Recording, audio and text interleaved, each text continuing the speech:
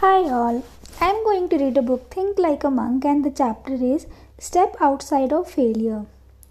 When we feel insecure, we aren't where we want to be in our careers, our relationships, or in reference to other milestones we have set for ourselves. Either the ego comes to our defense or our self esteem plummets. Either way, it's all about us. In Care of the Soul, psychotherapist and former monk Thomas Murray writes, being literally undone by failure is akin to negative narcissism. By appreciating failure with imagination, we reconnect it to success. Without the connection, work falls into grand narcissistic fantasies of success and dismal feelings of failure. Humility comes from accepting where you are without seeing it as a reflection of who you are. And then you can use your imagination to find success. Sarah Blakely wanted to go to law school, but despite taking the exam twice, she didn't pull the LSAT score she wanted. Instead of becoming an attorney, she spent 7 years going door to door selling fax machines, but she never forgot what her father taught her. Every night at their dining room table, her dad would ask her and her brother not, "What did you do at this school today?" but "What did you fail at today?" Failing meant they were trying, and that was more important than the immediate result. When Sarah got an idea to start her own company, she knew the only failure would be if she didn't try. So she took $5,000 of her own money and started the business that just 15 years later would make her a billionaire. Spanx. So often we don't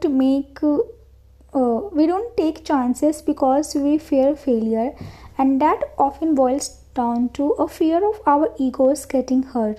If we can get past the idea that we will break if everything doesn't go our own way, immediately our capabilities expand exponentially.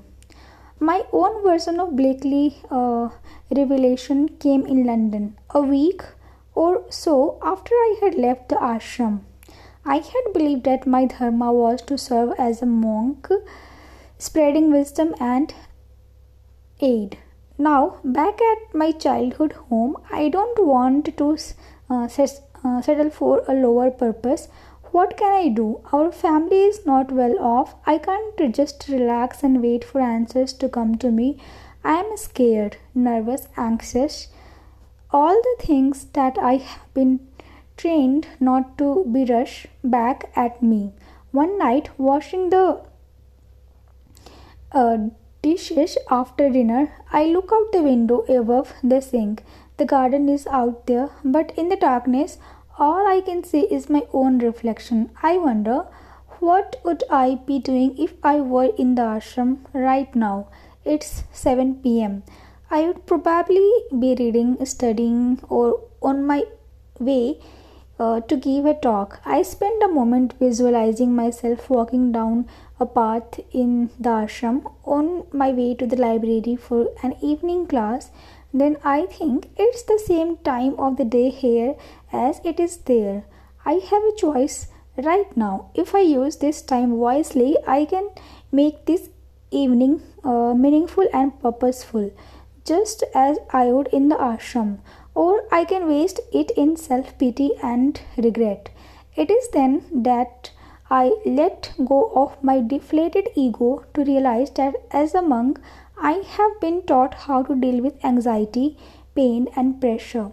I am no longer in a place where it is natural and easy to achieve those goals, but I can put all I have learned to the test here in a louder, more complicated world.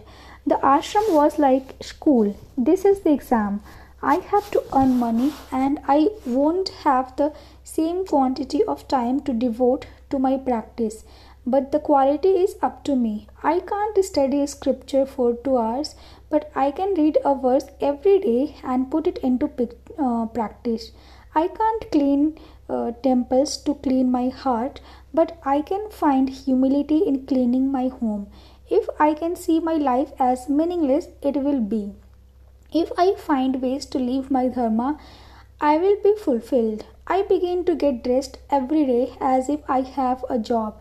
I spend most of my time at the library reading broadly about personal development, business, and technology. Humbled, I returned to being a student of life. It is a powerful way to re enter the world. Being a victim is the ego turned inside out. You believe that the worst thing in the world happened to you. You get dealt the worst cards.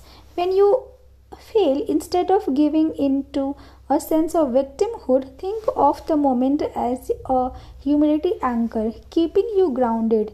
Then ask yourself, what is going to restore my confidence?